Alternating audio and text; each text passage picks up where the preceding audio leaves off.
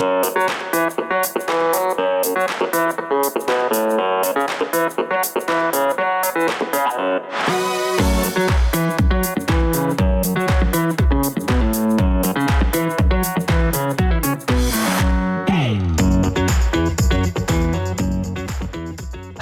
Alex, Fortnite has whipped around again and we're back. How are you? Yeah, time flies. Good. Crazy week. I know you've had a little bit from well, you've not yet. You've had a bit of a cold hanging around, and also you've had a bit of a full afternoon as well, haven't you? Real life got in the way. Yeah. It's just a day in the life of Alex. But yeah, and it hasn't finished yet. I've got to edit 2 videos tonight. So, 2? Yeah. 2? Yeah. What, you post them over the weekend or? Yeah, I've got quite a busy weekend, so I'm trying to do a little bit more than usual and try to enjoy the weekend and be there present, Because it is your boy's birthday, is it not, over the weekend? It's on tomorrow, so it's going to be 11 now, so yeah. But yeah, like I said, I enjoy being there, so I want to get the work out of the way as much as possible today. Because around our neck of the woods, I think the teachers have been on strike again. Have they, where you are in the UK? No, well, they might. His school isn't. Yeah. So again, I didn't know if that interfered with real life as well, having to sort of be at home and take, because that sort of, I know a couple of friends I've known has really messed things up for them. They're trying to organise cover and, take time off work to be at home. And anyway, realities of. So what video, well, we'll talk about your videos you've got coming out at the end, towards the end of the podcast, but let's talk Samsung. So it seems everybody is doing something Samsung related at the moment. And even I'm kind of jumping on the bandwagon myself this weekend. And by the time this goes out, my video might just about be done, but I've gone the other way. I'm doing I'm not switching to Samsung. I'm staying iPhone, but it seems there's a lot of people at the moment. I know, I'm just a sheep. We can't be friends. Oh, in fact, talking of that, I should turn this off because otherwise it's going to go. I always turn this off. Not only for that, because also for, in case anything anything trips in, you can never know what's going to come up from that phone. So, So you have made the switch though, haven't you? And I think on our last podcast, you were saying you'd put your iPhone, or about to put your iPhone up on eBay. It's currently on eBay. It's about to, so we maybe 3-4 days now left to go. It's gone. It's gone. Whatever happens is gone. One of the videos I'm making about tomorrow or the weekend is, it's about the Switch, but another one is about the 13 mini, which is what I'm getting for my watch. Because as much as people say I switched, got to take it with a pinch of salt. In my case, it's exactly that. I can't get rid of my Apple Watch. It's just something that I really enjoy. So, but I found a good way of not feeling so bad for having a massive, expensive iPhone collecting dust just for syncing with the watch. So I got the 13 mini. Did you already have the mini, or did you buy that just to replace, to fill the gap? Yeah, I just bought that for that. Because I never had one, so it's kind of a good for me to try it out as well. Because I guess really you're only using it as a sort of gateway to the watch, aren't you? You're not using the camera much. You're not using the phone much. It's literally just so you can connect up to the watch. Yeah, the 13 mini's camera is actually not that bad, really. But that's not what I'm going to go for. I mean, the S23 Ultra is now my main phone for camera, video, phone calls, team meetings, everything. And as I say, the very reason that you've had to buy the mini is kind of why I have made the video I'm making, is that I can't really leave. Everything I've got around me just fits in with app. And of course, the center of everything is the phone. So if I lose the iPhone, I'm kind of stuffed on AirPlay, handoff, HomePods, you name it. Everything is, even photos syncing. And I know I could make the switch, but I'm thinking it works. I don't know if I'm missing out anything by not using a Samsung. But there's a lot of people who, in previous years, people would comment exactly that. So, I'm too far in the ecosystem. And frankly, I'm not sure if the alternative is that much better than the iPhone. And to be honest, I would agree. And last year, I didn't switch. The S22 Ultra for me was horrendous. I had a horrible experience. The Fold 4 was the closest I've been to actually ditching the iPhone, but I was using the Fold 4, and I am using the Fold 4 still a lot more than the iPhone. So this year, though, the comments is different. The comments is from my session, my S23 Ultra videos is about, hang on, how difficult is it to live the ecosystem?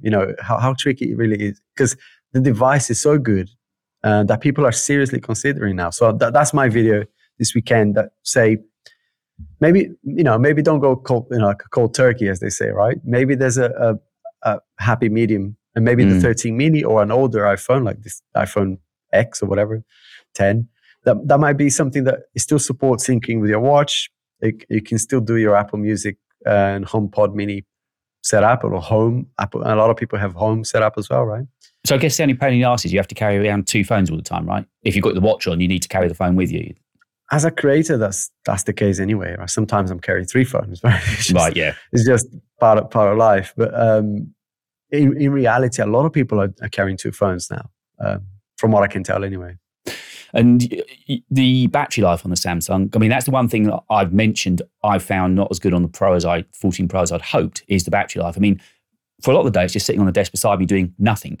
And it does get through the day, don't get me wrong, but down to the last 10, 15%, which seems ridiculous when it's sitting doing nothing for a lot of the day, because I'm sitting here. Is that the 14 Pro or 14 Pro Max? Just the Pro. Yeah. Yeah, no, with the Pro Max, to be honest, battery was never an issue for me. That's what you're selling, is it? Pro Max? Yeah. Yeah. Yeah. The only battery issue I've had with Apple recently has been with my Apple Watch Ultra. And it's come back, actually, which is really weird. It got fixed for a bit and is now back. And I haven't actually installed any new apps, nothing. It's just one of those things. It starts to only last over just over 1 day. Yeah, that's not normal for the Ultra anyway. And you just I think you said you just kind of noticed it almost overnight, didn't you? You just suddenly started to tank for no reason. Yeah, exactly. And I'm not doing anything different. I did have an issue a couple of weeks ago where the button, I've got the workout button set to the action button. Yeah. So sometimes, you might press it by accident. That's what happened. And, it was on for like 7 hours. So that day, I can understand why it did that. But most days, I'm only using it as I would normally do it, regularly. I've kind of was thinking I wouldn't have any need for the Watch Ultra, but if fortunes change this year, and we'll get around to that in a little bit, I think we're going to cover that for sort of the meat of the podcast this week. But I've got a feeling I might get it, not only because it's good content, clearly, but I think there are reasons that would and I do a fair bit I use it quite heavily. Most days I work out in some way, so I'm monitoring stuff. I wear it through the night every night, so it's monitoring sleep all the time as well.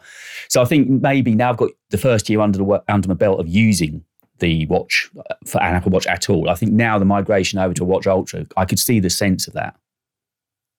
Yeah. I mean, I had no reason to upgrade until the Ultra. I mean, I was using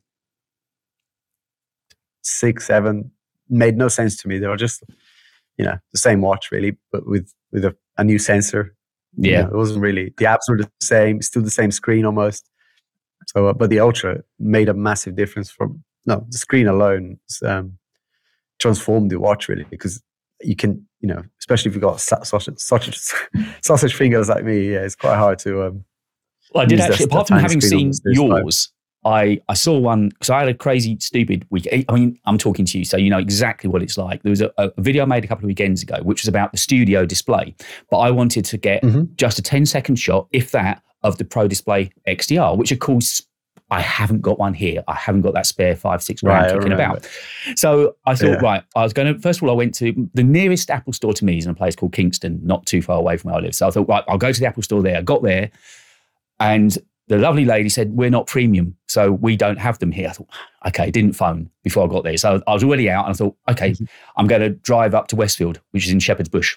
Only another hour down the road. And at this point, I think my other half was about to kill me. But I said, no, let's go to Westfield. It'd be lovely. We can have a glass of champagne there. And we'll just sit down. I tried to dress it up. And they did have one there. And while I was there, not only did the Pro Display a beautiful item to look at, but equally I had a look at the Watch Ultra and sort of picked up and had a good look at it. And the screen on it is really, really gorgeous. I think that's one of the things that probably convinced me to move over. It's very durable as well. I mean, I've had it for since launch, and it's not a single scratch on it, not even micro scratches.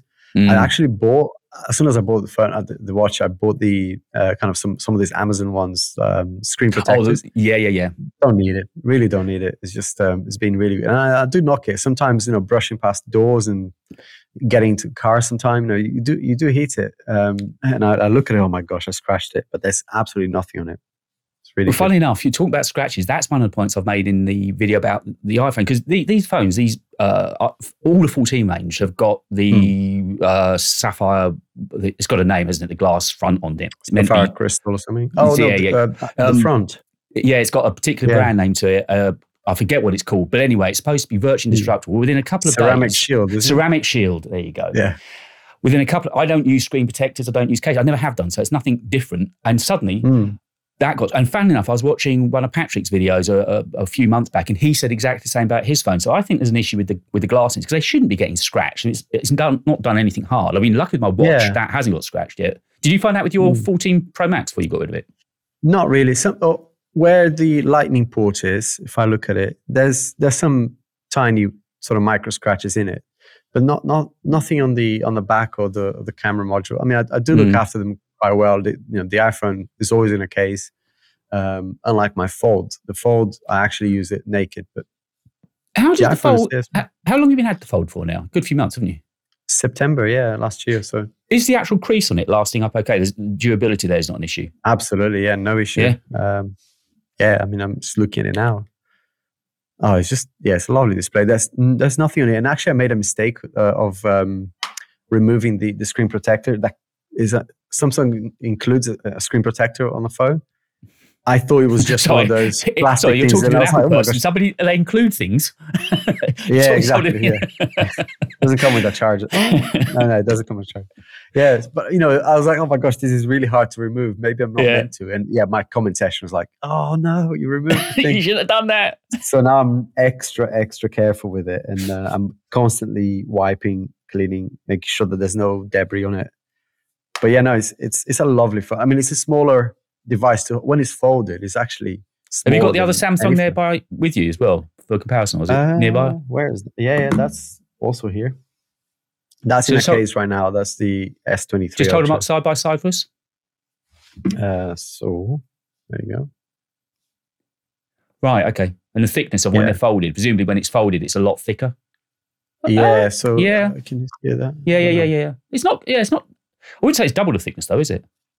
No, it's not. It's deceptively, and I made this point in my review. It's actually very ergonomic to hold, even though it is a bit of a thicker slab, but it's just a bit smaller and narrower, so it feels better in the hand. What about what's in the pocket? Is it so when it's sitting in your pocket? Does it feel really chunky and awkward? Or I'm used to having bulk in my pocket. Hey, there we go. Hey. He's flexing. No, it's definitely bulky. Not the most comfortable. To be honest with you, if I'm going on like a dog walk or just going for a walk, I don't usually take the Fold with me, because if it does feel like if it does fall without a case, especially, it will smash. So I'm like very careful. Now it's been a tiny little momentous week for me. You and I were chatting yesterday about things and general and stuff. And Alex has been fantastic to me recently in sort of trying to help me out and point me in the right ways and things that you've learned down the journey. And a problem shared is a problem solved, right? Absolutely that, yeah. And I like to make my problems your problems, basically. I like to get them off of my desk and say, have my pile of crap and see if you can sort it out for me. So I've been like a dog with a bone and a broken record for the last, I don't know how long. I'm going to get to 1,000. I'm going to finally this week after September 2021 I started. I finally got it. It feels good. Milestone. It does feel good. I always thought that was the hardest one to get. I remember having 50 subscribers and going, oh my God, when I'm going to get 1,000, it just takes forever. It really does. And I was so misguided. I kind of came into this thinking it'd be really easy. I thought, okay, make a decent video. It'll just take care, and it doesn't. And I thought what we talked about today, because I know I see a lot of the tweets and people are actually interested in YouTube as it works, not just what they watch. And I know I love listening to podcasts about that as well. So I thought we'd sort of cover, because you've got more knowledge, and I can come in with the kind of the newbie side of it that I'm finding this week. So if anyone is in the position that I'm in where you started the channel and you're getting to that first 1,000, what happens is you then apply for AdSense, which is where we make a couple of quid off the adverts that they put on the videos. And there's this kind of 3 stages where you first of all terms and conditions, and then it's apply. And I'm just at the application stage at the moment. So I'm now waiting for Google to send me I think it's actually a physical letter that they send me in the post or something. Yeah. Which I can't understand from a digital firm, but anyway. So I'm kind of at that stage now. And it can take up to a month, apparently. But I know you, and I was watching some other videos. A few days, yeah. Yeah. So I'm kind of at that stage at the moment. But it's after that things begin to kind of get a little bit more serious, isn't it? And we began yesterday looking into the YouTube studio, which is what all creators kind of live in and watch. And you helped me along the way of trying to understand a little bit more of the metrics that you really need to be aware of looking at. Now, there was something, maybe if we start with this conversion rate, because I didn't understand until I was chatting to you yesterday about how important it is to keep an eye on the subscription conversion rate per video. But that's actually quite a good metric to be looking at how you're putting your videos over, isn't it? What do you expect of yours then, if you can? So a rule of thumb that I use, and I know a lot of creators use as well, is to have, for 1,000 views, you'd expect 10 subscribers to subscribe, because of those 1,000 views, especially if it's a video that is popular and everyone kind of is talking about, is not off topic. If it's off topic, like the one I uploaded yesterday, you're not going to get that. I mean, I didn't. It tanked and not many people are subscribing to it because it's just, YouTube is not really pushing it to a wider audience. They only do that when your existing audience watches the video for long enough. Yeah, exactly. So a video that's tanking, you're not going to get that. But for a decent video, for kind of my average, if I call it a success when I get 10 subs per 1,000 views. So that's a decent amount. That's a good ratio of conversion for me, anyway. And a lot of creators take that as a bit of a rule of thumb. If I'm getting 10 subs per 1,000, that's good. Great videos, sometimes you get 20, 30 subs per 1,000. And that's when is one of those unicorns for me anyway. Yeah, don't happen a lot. Maybe 3 times in the last year. And sometimes, because those percentages can dip as the numbers get higher. So do you find? I mean, a lot of your videos now have done 25, 45,000 views. No, are you still finding that they stay? Yeah. So 100,000 views. When you get to 100,000, you get 1,000. Was that subs? 100,000. Yeah, 1,000 subs. Yeah. That's kind of that's a decent video. And it doesn't dip. What starts to go lower is the CTR because right. So let's pull back that CTR. That's a click through. Yeah, the click through rates. Yeah, so that one is how many times people are being shown an impression, and they're clicking through the video. Right. So that is the more impressions you get, the less people click on it because they're not. That means YouTube is pushing it really wide, sometimes outside of your typical audience, so they're trying to find another niche that people might be interested in because they're going, hang on, people are really liking this video. Let's push it out to a wider audience. And they actually say that that's the language they use in the studio app. And the click through that's where the thumbnail comes into play, isn't it? Because you've got to put together, that's your shop window. So you've got to put an attractive thumbnail. Yeah. And then hopefully they see that on this as they're scrolling through, then they'll click on your video and get into it. So what's your click through rate then? What are you looking at for that?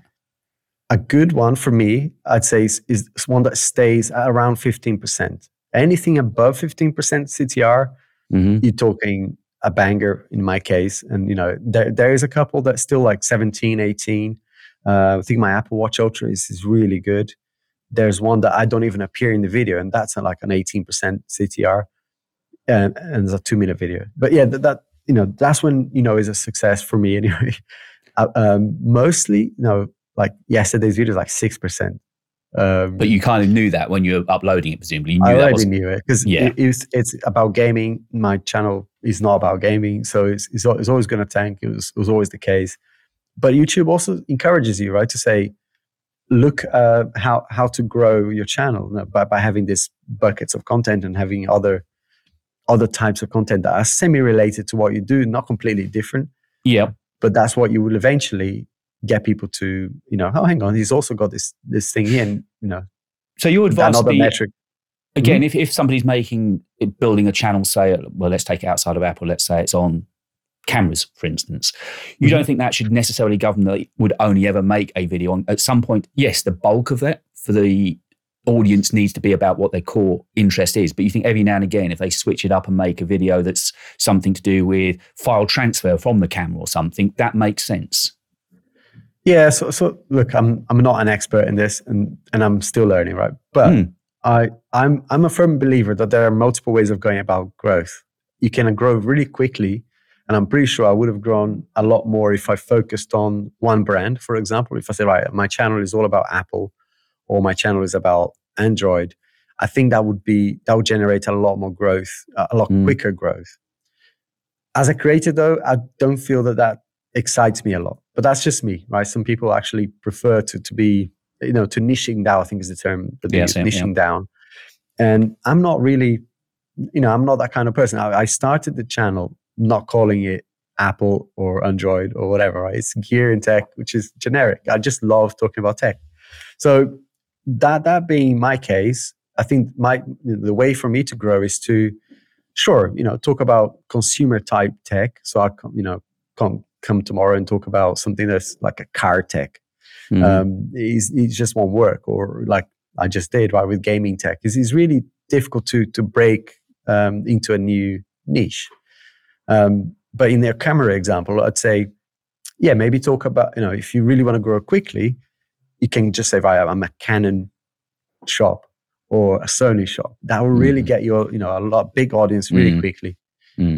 But then to expand it is going to be tricky. So I'd say talk about all cameras. That's my view, right? But maybe don't talk about something that's like a drone, right? Unless you're talking about the drone camera. Yeah, it's kind of...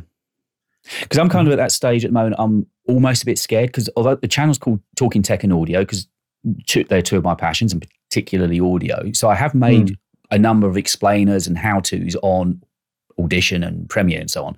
But then I think, but the more recent videos have all been on Apple. So I'm thinking, am I going to confuse the algorithm if I suddenly throw out an Adobe video? Is that a good or is that a bad thing? And that's sort of something I think people would, I don't think I'd be alone in that kind of fear. No, and I've been there, and I think and I listen to a lot of people. Some people, you got to do a lot of filtering when you're learning, when you're growing your channel. I'm still doing that, but I do like to listen to people who've done it before and people who are successful as well. Right? If you listen to people who grew channels themselves a lot, I tend not to listen to people who haven't actually had the experience. Hadn't done the walk, yeah. It's like, hang on, you're telling me how to do things, but you haven't done it yourself, so. Anyway, but in that process, what I did notice as a trend, right, that people say, right, you have to really put the work, and I think you have, to be honest. But I remember at the time thinking, I haven't actually done more than 30, 40 videos, so really I can't really expect to grow massively unless you're really lucky and you produce a video that goes viral really early, or you jump on a trend that is like, okay, you can't get on a wave, so to speak. Then you're left to experiment, and I think that's probably a good thing, to spend your first couple of years throwing things out there, learning the craft, learning what works, learning yourself how to present yourself. I mean, I'm still in that journey, but I think it did really help me a lot doing videos that were, looking at it now, I'm thinking, what the hell was I thinking? In sure. iPhone season, me talking about a GoPro, for example. I do self-analyze a lot and go, hang on, why did I do that? And the answer is, I was learning, and I don't regret it now. But being quite critical about myself, I'm thinking I should have done another video about this one that worked really well the week before. And now I do that a lot. I mean, the next two videos are videos that I can probably guarantee you will do well, because it's about a topic that's hot in the moment. It's something that viewers subscribe to recently to my channel. So as soon as they see the thumbnail, that they will go, hang on, that's another one. But yeah, I didn't do that at the beginning. At the beginning, it was very much, I did a video about a microphone as well. I've done one of those. My first video was about a pair of shoes on the tech channel. So nicely done, pal. We done something right. Yeah. But I think that one of the things, fun enough, that you just briefly touched on there is, I think, because I've noticed an increase in the amount of subscribers I'm getting recently, and I think there's possibly a couple of reasons behind that. But I think one of the things is I'm starting to find my voice. And I think the video instance I'm making this weekend, it's iPhone based again. I'm thinking, well, who the hell is going to want to watch that? But then what I realised, and I've been told, and I think you've told me, is no one's going to say it like you say it. And that's what you've got to hope people buy into. And Mike, hearing you talk about things, and I think I'm just beginning to find a voice. Yeah. The you in the YouTube, a lot of people say that. That's a good one. Yeah. It is definitely what people care about. And sometimes I use the community tab as well to say, do you care about this stuff? And people go, actually, I don't, but because it's your video, I will watch it because I want to see, I want to hear your thoughts on it. And I think that's great. I think that's a great point about the platform. That there's no one out there that can talk about the stuff, with your voice, with your opinion, with your jokes, your style, and I think that does take time, unless you're ridiculously gifted and really natural in front of a camera, to be able to sit down and actually talk with the people rather than talking at the lens. Even today I recorded. Yeah, go on. Yeah, I did my call to action this week. I went out in the back garden, and I was thinking, shit, the neighbours are going to be looking at me. I feel a real idiot standing here with the phone and tripod. But I thought, it's just what you've got to do. And we all feel it. I know we all feel that. As it's easy to sit in the confines of your studio and chat. Easier. But it's just kind of part of the game, isn't it? Yeah, it is. Even today, I live in the countryside. You've been here, right? There's not a lot of people around when I go out. But still, if I see someone walking their dog and I'm recording, I immediately feel embarrassed. It just doesn't go away. It does feel, I am less worried about it now, though. I will pick up the camera in a shop and I will start recording myself. My son will go absolutely try to hide. But I don't really care, right? But it doesn't make it's never comfortable, I don't think. It's still awkward. It took me an hour and a half earlier today to record 2 videos. That will be 10 minutes each. Yeah. 80 gigs of file and 2 camera angles and all sorts. But for 10 minutes each, that took me almost 2 hours. It's crazy. I had that the week before last. And don't forget, now I'm using a teleprompt as well. And I could not get my words out. I just couldn't read. That night, for whatever reason, I'd had a horrible day. Everything that could have gone wrong. So I sat down and wasn't in the best mood anyway, truth be told. But then all I'm doing is reading, and I just couldn't even read the words that I typed out. So it's crazy, right? It's crazy. I've got construction work right now, so I was kind of waiting.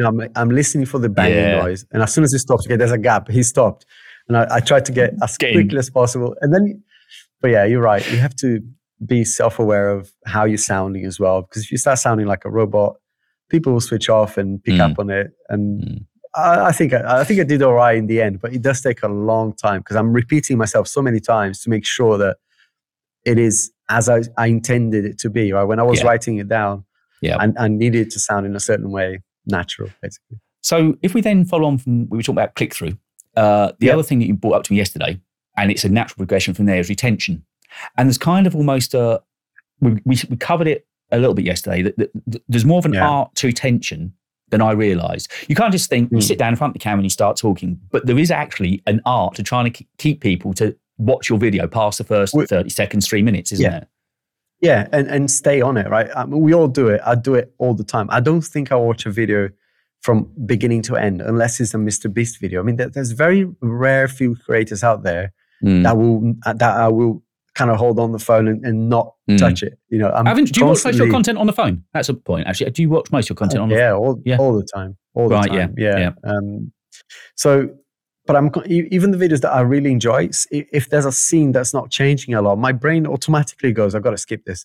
Or sometimes I drag the slider to see the little thumbnail that appears at the bottom. So, is that changing at all? What's going on here? It's a bad habit, but we all do it. And I think, as a creator, you've got to think that, right? Am I going on for too long about this point, or is this shot on the screen for too long? Some people appreciate that, though. Some people love a gentle approach to things, but YouTube will pick up on the fact that people are skipping and use that. As at the end, you get a metric that says, if anywhere near 50%, at the end, if the video is 10 minutes, and people watched it for 50%, they watched half of it, that's actually not a bad target. Above that, you were like, that's great. How does the metric work if somebody's watching it and then scrubs through to just before the end? Does that still count as, does the retention then pick up again? Is that the way the graph would see it? I think there's watch time, right? The total watch time. And then there's average view duration. Right. So there's all of those things to consider. You kind of done the do's and the don'ts. With where you're at the moment, where are you finding the magic is in that first, 30 seconds for starter, I know is critically important. I know we were looking at some of my graphs yesterday, but so if we talk about that first 30 seconds to start with, where are you finding you're making more wins and losses? What's your sort of take on it at the moment? Yeah, I mean, I look at the analytics a lot, right? For every video that does well and the ones that don't do as well, I can see where the tips are. And, YouTube makes it really easy for you to understand and kind of learn from what you're doing wrong or what you should be doing more of. Like yesterday's video, even though it tanked, I noticed there was a huge spike when I said, let's have a little game ourselves. And I showed side by side a bit of game footage between two things and got people interacting with the video. And I was like, right, I should have done more of that because that was, it was almost like I wasn't expecting to see anything on that video. So this is a proper tanker. But that bit, for that like 30 seconds, a lot of people probably paused the video, rewound it. So that got me thinking, well, for the next one that I do, I'm going to include more of that, maybe have 2 or 3 games in between. Early on, or just have more of it, right? And what's your approach to to the hook? To really getting people, when you come on, I'm going to tell you I'm back, I'm Alex, I'm going to talk about BAM. What's your approach to that first sort of 15 to 30 seconds to try and get retention? I'm so crap at it, I have to say. I'm really you're not good clearly. It, I mean, I don't know. Your retention's going, you're holding people, aren't you? Yeah, I mean, it is getting better, and I'm learning to, like I was telling you yesterday, right? I'm adding a few gaps in there as well, which serves 2 purposes. And no one told me to do this. I just learned that doing this is getting people to stay for longer because it adds a little bit of creativity to the thing which I enjoy doing. So a few more B-roll shots in there, a bit of music, and also adds adverts. Right, there's gaps in there that YouTube can insert adverts into, which is good.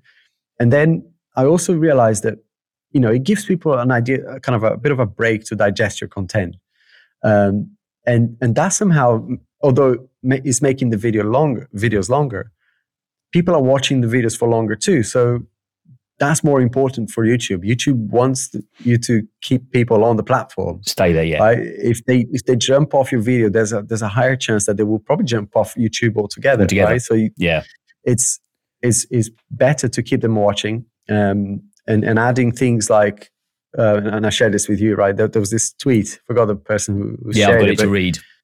There's a few kind of techniques that you can use in your speech or in your script writing.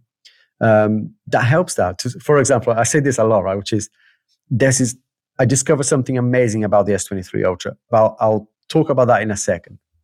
I'm more specific than that in the actual video, but it's an example, right? You kind of give hang on, there's something coming here. We've got to wait. Yeah. Or you simplify things like, the bottom line is, right? When you say something like the bottom line is, or at the end of the day, people kind of listen to those little triggers. They go, hang on, I can't skip this. Something's coming. About to say something for yeah. So there's a few of those things that I'm still learning, but I'm injecting those in every video, and it does seem to be working. And obviously, using multiple angles, using good B-roll, changing the scene. Sometimes people get bored, right? I mean, I'm pretty sure, even listening to this podcast or watching this podcast, it's going to be tricky for people to watch the entire thing because it's such a, it's just us talking. I mean, the fact is a conversation helps, but it's a tricky subject to keep people watching. Of that, actually, I don't know if it's the Verge I was listening to. There's a podcast I was listening to this week,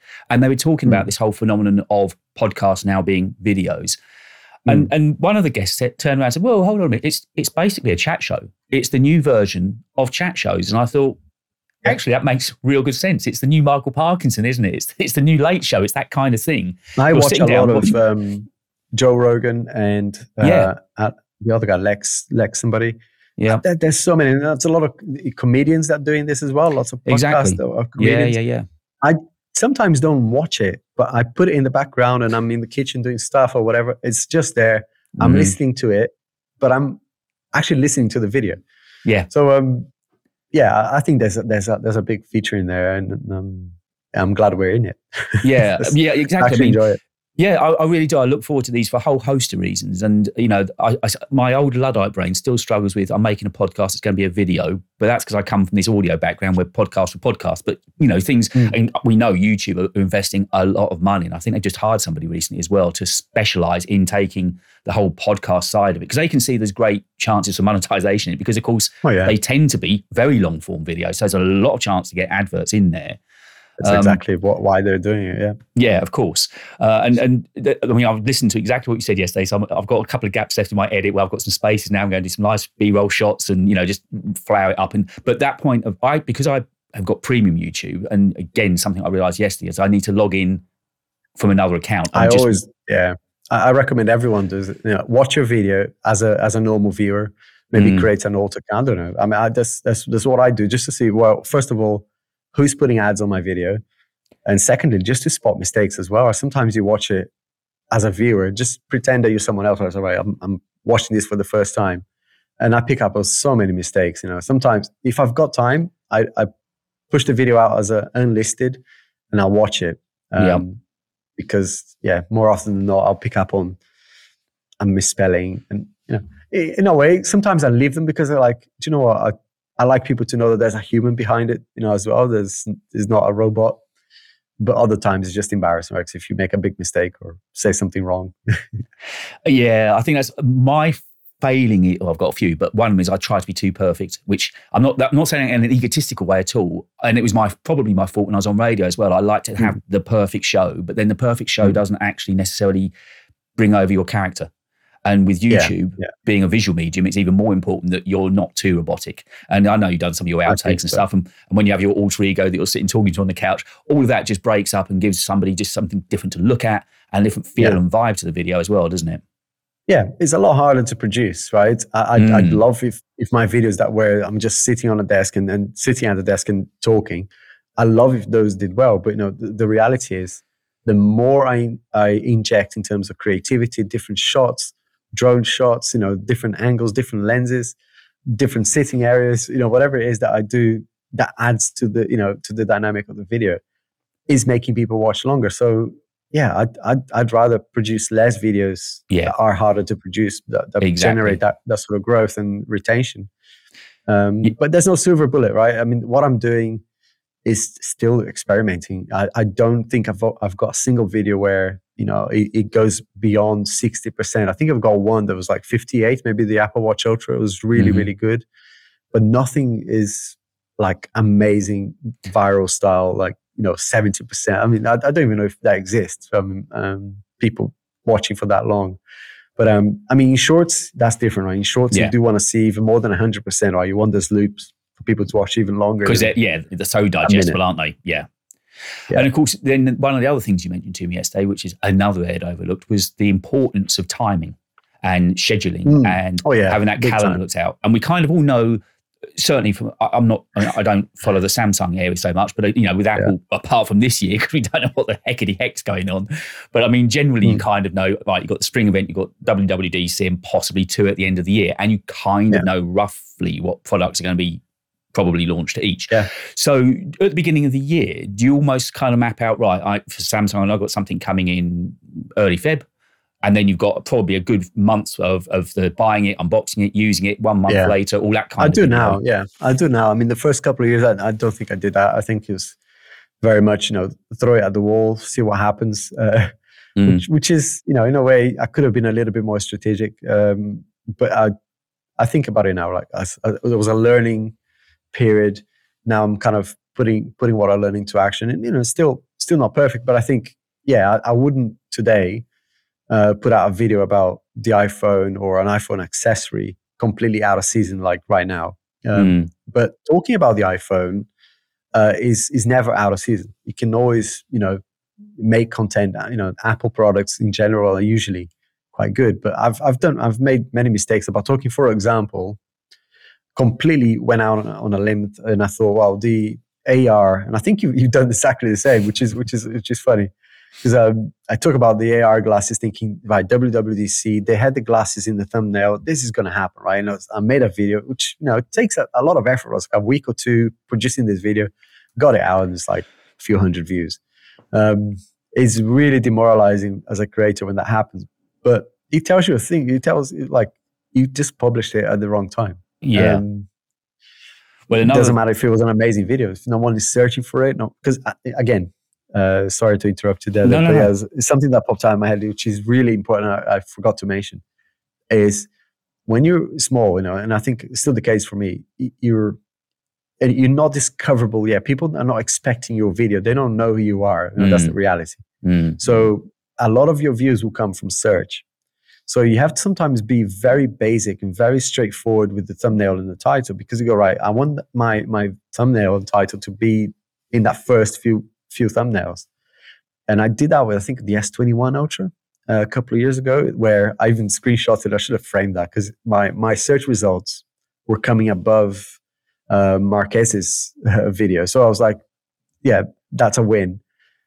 But it takes some planning. It takes getting that right time is just very important, especially as a smaller creator. But when you grow, then YouTube pushes your video a bit more, so you're not so reliant on search. Yeah, I mean, I know we mentioned Peter McKinnon yesterday when we were chatting, and he makes videos.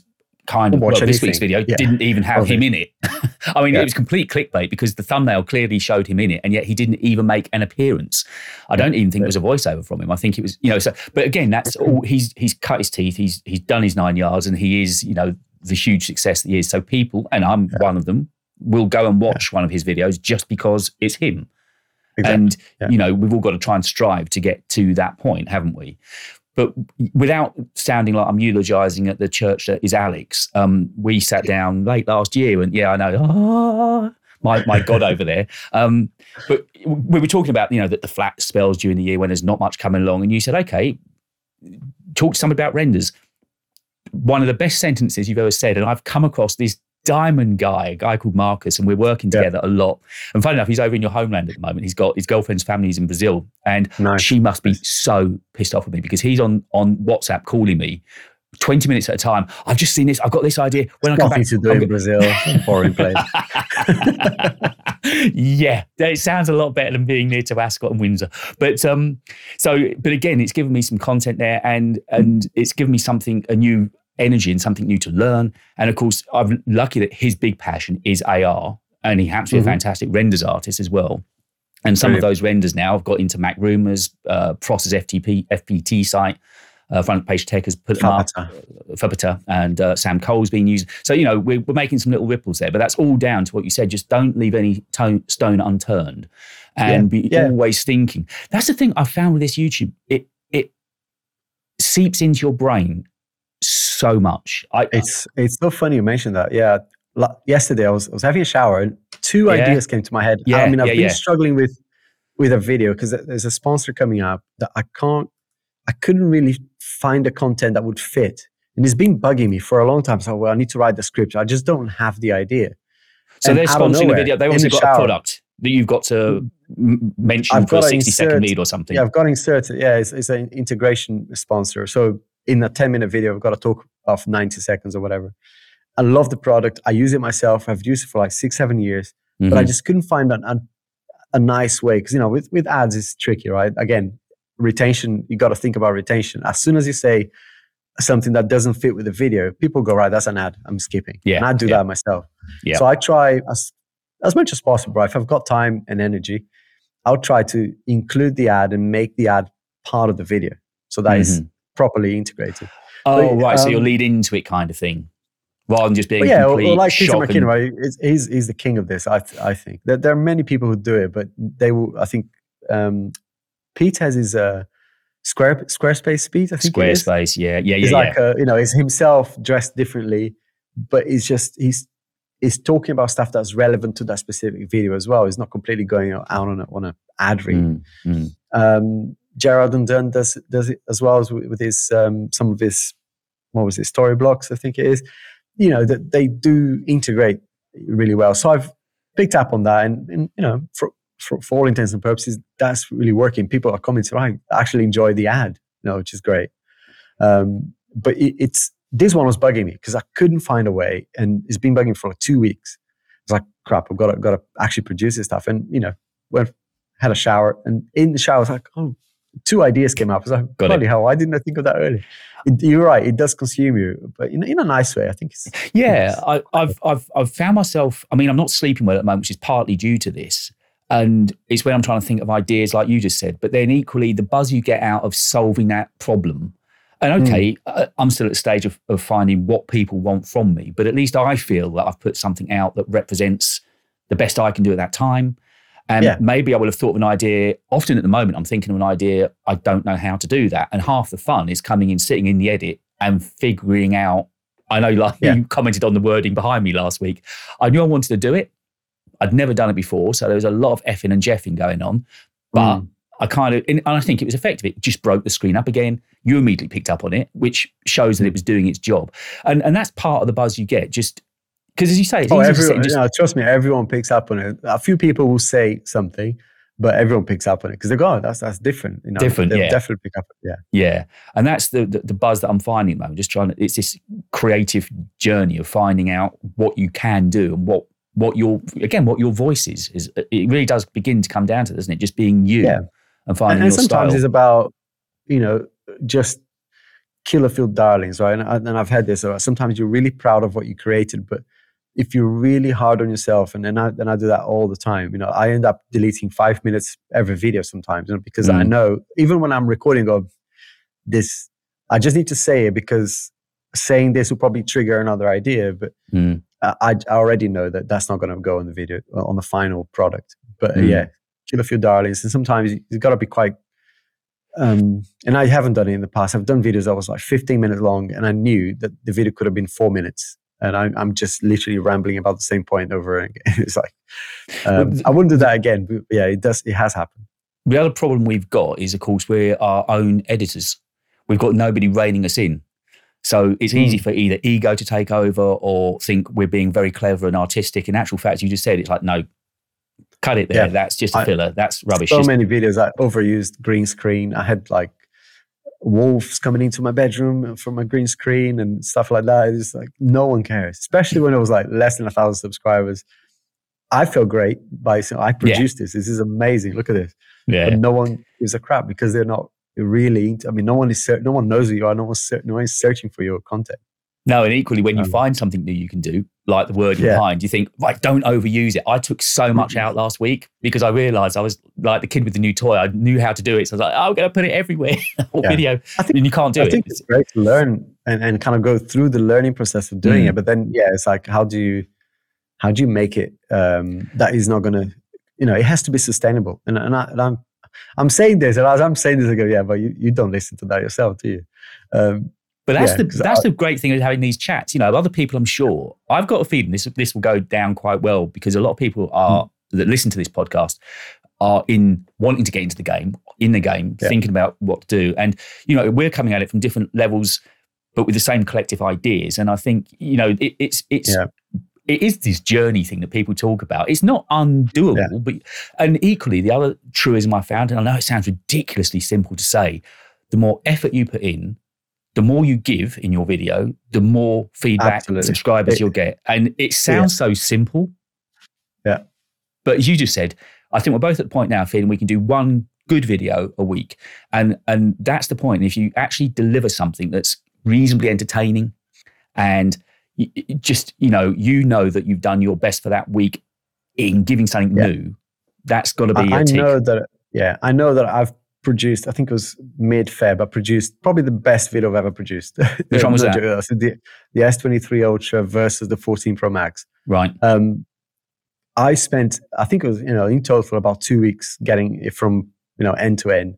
But I can't do that every time. And I just, but because you've done it and you know how successful it is, it's nearly 100K now.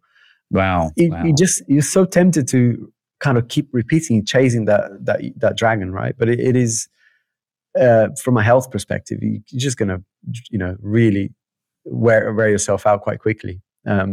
So you got to choose your moments. I'd say, then pace yourself. If you're full-time content creator, then of course all in. But in our case, while we're doing other jobs and running other businesses, being a dad, being a husband, dad, it's quite tricky to do that, because you end up just not being present, and that's not where you want to be. And of course, something I'm about to understand is the whole placing of ads and so on. So again, let's just get your knowledge set on it. When I was looking, it's another dark art as well. Yeah, So I obviously it's not quite there for me yet. I'm still at the approval stage, but I noticed there was this whole screen where you can place adverts. You can have them pre-roll, mid-roll, overlays. Do you decide where the adverts go in your videos then, or is that YouTube? You can. So, when I said earlier about leaving some gaps for music and this kind of, I call it music interludes, but it's nothing but an opportunity for YouTube automatically to place an ad in there. There's a natural break in the speech. There's a switch of subjects. So I'm talking about the design, then I'm moving over to talk about the cameras, for example. Then there's a natural gap in there for people to kind of have a breather, 5 seconds, and YouTube will use that gap automatically. So I'm using that for that reason. But YouTube, I can't trust YouTube. After you upload, you can go back and see where YouTube placed the ads. Then you can manually say, hang on, no, I'm still kind of mid-sentence here. Oh, you can reposition it slightly, can you? Yeah. Right. And I think that's really good, because again, from a retention perspective, just having an ad in the wrong place could actually drive people away. God, because as someone watching, they'll probably think that it's your fault. Even though YouTube said, no, I'm going to put the ad here in this mid-sentence random place. They really do that sometimes. So when you're in the studio, then you decide if you want pre-roll or mid-roll kind of thing. Yeah, and this is where, again, at the beginning, I was really, really conscious of this, because I felt really bad for using ads in my videos. Yeah. And I felt even worse when the video had a product that was given to me, or the video was sponsored. Now I don't feel as bad, because I realized that what we're doing is we're actually producing something like that would cost companies thousands to do, right? And we're doing that week in, week out. So I no longer feel bad, because viewers kind of understand that, most of them anyway. And so it puts things into perspective when you realize that, hang on, we're actually providing a service. So I think it's fair to say, I'm going to put a couple of ads in here. A lot of people abuse that though, and put like 10 ads in a video. Do you choose how many ads go in then? Oh, you do? As many as you want. Yeah. Oh, really? So if it's like an hour long, I'll probably put 5 or 6, maybe even more. But you could put quite a few. I did not know that. I just thought you would say where you want the ad, and then YouTube would just decide, right, we're running 2 ads on this video. Yeah, no, you can put loads. I mean, it's. I think it depends, right? If you're really popular, if you're a really kind of cool, creative, popular person, and people watch your video anyway, it's probably a less risky approach. For me, it's not the case. It's like I'm trying to focus on delivering good content, and placing a couple of ads here and there is not going to be the end of the world. But if I say in a 10-minute video, place 8 ads in there, people clearly, what are you doing?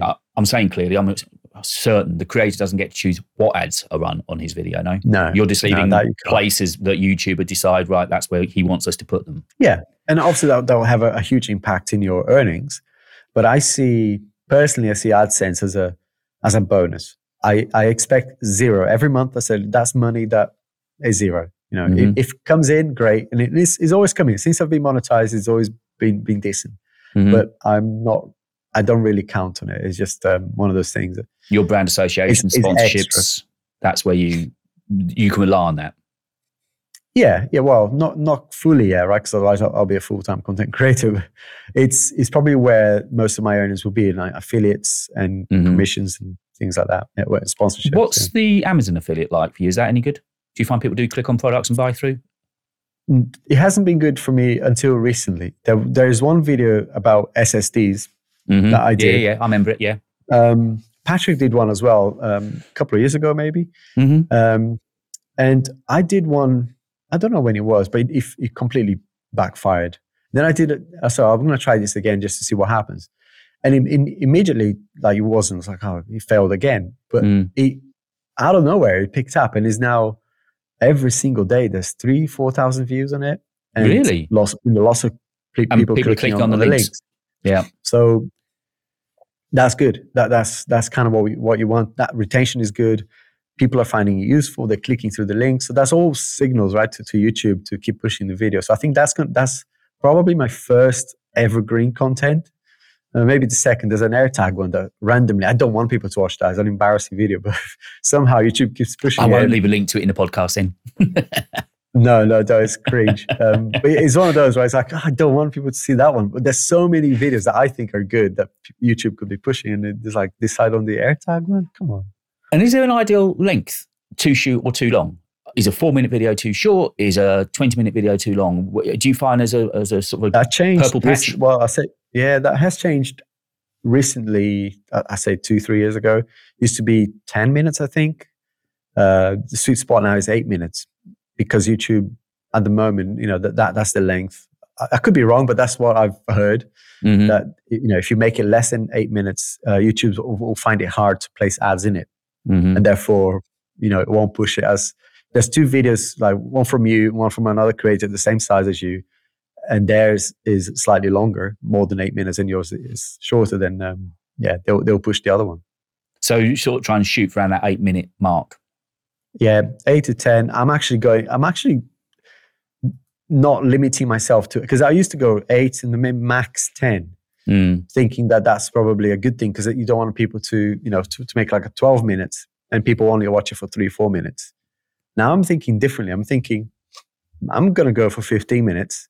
And if they watch more than 5 minutes, I don't care so much anymore because that 5 minutes is actually a good total watch time. And there's more opportunities in there for them to go into another one of your videos. Because you keep mentioning, I've reviewed this before in this one. I talk about this in more detail on this video here. There's more opportunity. When you go to 15 minutes, to me anyway, it feels like there's more opportunity to push more of your stuff in there. It's harder, right? Because you got to find 3,000 words probably. Yeah, that's right. Yeah, I know. I'm looking at the word count now. I know when it's normally on a Sunday, I sit and type out the script. I know at the moment I'm around about 1,800 to 2,002, something like that. 1,800 is minimum.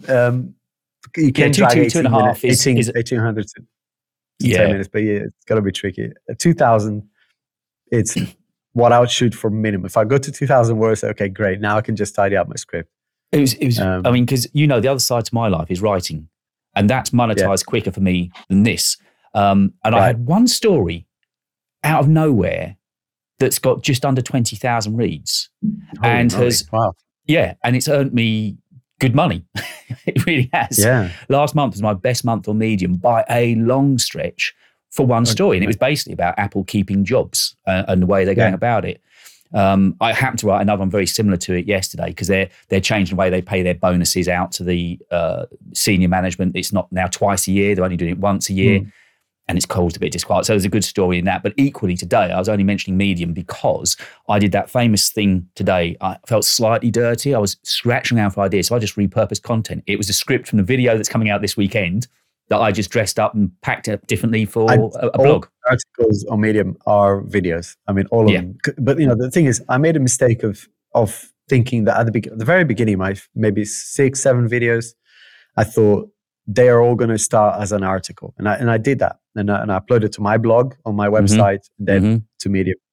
But it's just, as someone who's not running YouTube full time, it's just not sustainable because You think, and I thought this, that it would be easy to just transform the script for a video into an article. But it's so hard because, the way you write for a video is trying as much as possible anyway to sound natural, to sound conversational, to ask questions. In an article, you can do that, but the words don't make sense when you're reading it. You sound like a 5-year-old. Yeah. Well, I thought getting into the studio this morning, I thought, this is going to be quick because I'm basically just going to butcher that script and I'll have it done quickly. Still, and generally my blogs take me about 3.5 hours every day. I'm generally writing by about 9, and it's always a 12 of time because you have to read, research, fact check, proofread. it just takes and time. Putting links as well, right? Yeah, I mean, I like to making the article look nice as well. So I add pictures. I use pictures from the video later. Yeah. So I love doing it. I'm passionate about writing and publishing articles, but it's time. It's time. Yeah. I mean, I make that a priority because obviously that is paying me. So that's the thing I do first every day. That's awesome. So Friday, it's my regular Apple Views. It's basically the week roundup of what's been going on with Apple that week. So I'm busy all during the week, saving stories, bookmarking things on Twitter, finding content for it. But yeah, I mean, writing, I came into this just wanting all to, there's no way I'm ever think I'm going to get rich out of this. I just want it to cover some bills. And writing's beginning to do that. And hopefully now I've had a couple of, we were talking about Newer, the photography people yesterday. They're not paying me, but they're at least sending me some more stuff. It's already in the post today. And they give me an affiliate link. Start. Yeah, that's how those things open doors, right? Because once you review something that's from a brand that's semi-reputable, people will go, hang on, I can maybe send my product to you, and go from there. Again, so it does. It's because of you, isn't it? Because when I was up with you, you had that broken I've gone blank. The slider, wasn't it? Slider, yeah, broken slider. Yeah, and I bought it back. Yeah. And I phoned them saying, can I have a battery for it? And from that's where it all started. So again, there you go. I pray to you, Alex. I pray to you.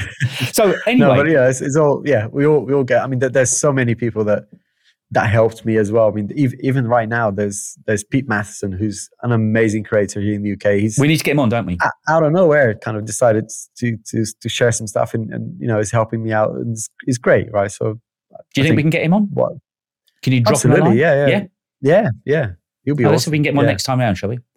So I think this has been, there's a lot to unpack in this. I think we've given out, some good info from both sides of the fence here. So probably a good enough time to begin to wrap it up. So you said you've got 2 videos coming out over the weekend? Yeah. I batch recorded today. I hate when I do it because it does. Did you change shirt? Does take a lot. Do you look different? No. Not even the lighting. I mean, the thing is, the subject is the same as well. And I was on a roll. Yeah. It's like boom, boom, boom, recorded. Oh, I say on a roll. It took me an hour and a half. But yeah, it's going to be the S23 Ultra, surprise, surprise. I have actually switched. I have sold my iPhone 14 Pro Max. Is that the title you're giving us there? I've actually switched. It's going to be something around that, yeah. And then the other one was going to be, okay, now what? Which is about apps for the S23 Ultra. Right, and the painful experience that is actually, when you properly switch, there's a lot from the ecosystem that you perhaps didn't know you needed or forgot that you needed. Or so that's what that video is about, sort of helping hand. If you've made the switch, here's what you need to do and place you can find things. Yeah, and there's some hidden stuff within the S23 Ultra that iPhone users, especially someone like me who use Apple all the time, or users who are getting into an Android device for the first time. Yeah, there's quite a lot in there that you don't realize that you've got. Because you think, it's just a phone, but there's a lot in there that we've been, in my opinion anyway, being blinded by Apple and maybe not seeing what's out there in terms of innovation and multitasking, for example. I'll have to borrow an Android from you. I'll have to bring one back and run it for a month and see how I get on with it. I think it's good to keep an open mind, if nothing else, to when you're reviewing your Apple products, to at least know what's out there in terms of competition. I think it makes you a more rounded creator. One of your Samsungs does make its way into my thumbnail. I spent time this morning creating a thumbnail, and you sent me some B-roll and some images yesterday to use. There you go. And I've managed to butcher out one of your Samsungs. So it's sitting proudly in my thumbnail at the moment. So there you go. Right. Well, I guess what's your video then? My video is why I'm sticking with it, and I do actually tell a story. I do get to the end and say I haven't forgotten. This is why I'm not exactly that. Yes, I think my title is going to be. I'm trying to think. Click on that very quickly. That's a great. I can't remember what the thumbnail is. It says something. I think the thumbnail is why change, and I've got. Is it you wearing like a sheep costume or something? just you've got a dark and dirty side to you, fella. I don't like the sound of that at all. If you're thinking of me in a sheep's costume, yeah. But no. So I've got 2 phones stacked up there. And so that's what I'm doing this week about why I won't change. And future videos, I think I'm going to do not a studio tour as such, but because Newer is sending me some more stuff, I'm going to be doing a little bit of. I I'm worried that I know it won't do well, but equally I need to show what I'm using of theirs. And I do use, I've got stuff around me now, tripods, lights. So, and they're sending me a lovely big 150 light and a softbox. That's what they're sending me this week. That's all good so stuff. I've got a much better light coming because obviously it's going to diffuse the light better and everything will just look a bit smooth and sharper. So yeah, so that's the video. Sort of, I don't know how you go about it. I sort of have this workflow that I shoot one day, B-roll the next day, then I basically do the very coarse edit of getting all the crap cut out and clipped together. And today I've been adding in the B-roll. And then it'd be sort of Friday, Saturday, Sunday, I'll begin to do all the nice bits, cut it up, put the transitions in, all the nice fancy bits. That's how I normally plan. I kind of script at the beginning of the week. Yep. Try to record it by Wednesday if I can. Today, that was like today. Yeah. And then it's a mad rush to kind of to kind of get the video out by Saturday. And it usually ends up me on a Friday night, 3 a.m. Kind of, oh shit, I forgot the thumbnail. Yeah, well, again, the podcast always throw, because obviously tomorrow it'll be writing first, then it'll take me 2 to 3 hours just to get this tidied up for the audio and the video. Yeah. And I try and do those two things first. And then after that, I can get back into editing. But I want to get this out for the weekend, for Saturday at some point. What time should we put it up? What time should we put the podcast up? Go and tell me. What do you reckon? You tell me. I think morning. I mean, it really depends. Actually, I don't know, because I haven't looked at the data of where people are coming from. But I'd say if it's more UK, it's more UK. Then I'd say morning, because people mid-morning. Should we go for about 11ish? I think that's a good time. And if you're going out for a run, you might be just watching around the house. It's probably a good time. If you're watching us shortly after 11 o'clock on Saturday morning, do let us know in the comments. Yeah, what time do you want? What time would you like? Yeah, exactly. Yeah. So we'll be back in a couple of weeks' time, possibly with Pete then. I'll give you a nudge to remind you. I'll reach out to him, yeah. Perfect. And I hope your wife is all sorted out with her business as well, because I know you're running around trying to sort out things for her. Yeah. And I hope you have a brilliant weekend with your son and his 11th birthday. Thank you. You Alex, too. Have a good one. Fantastic, mate. See you soon. Cheers. See ya. Bye.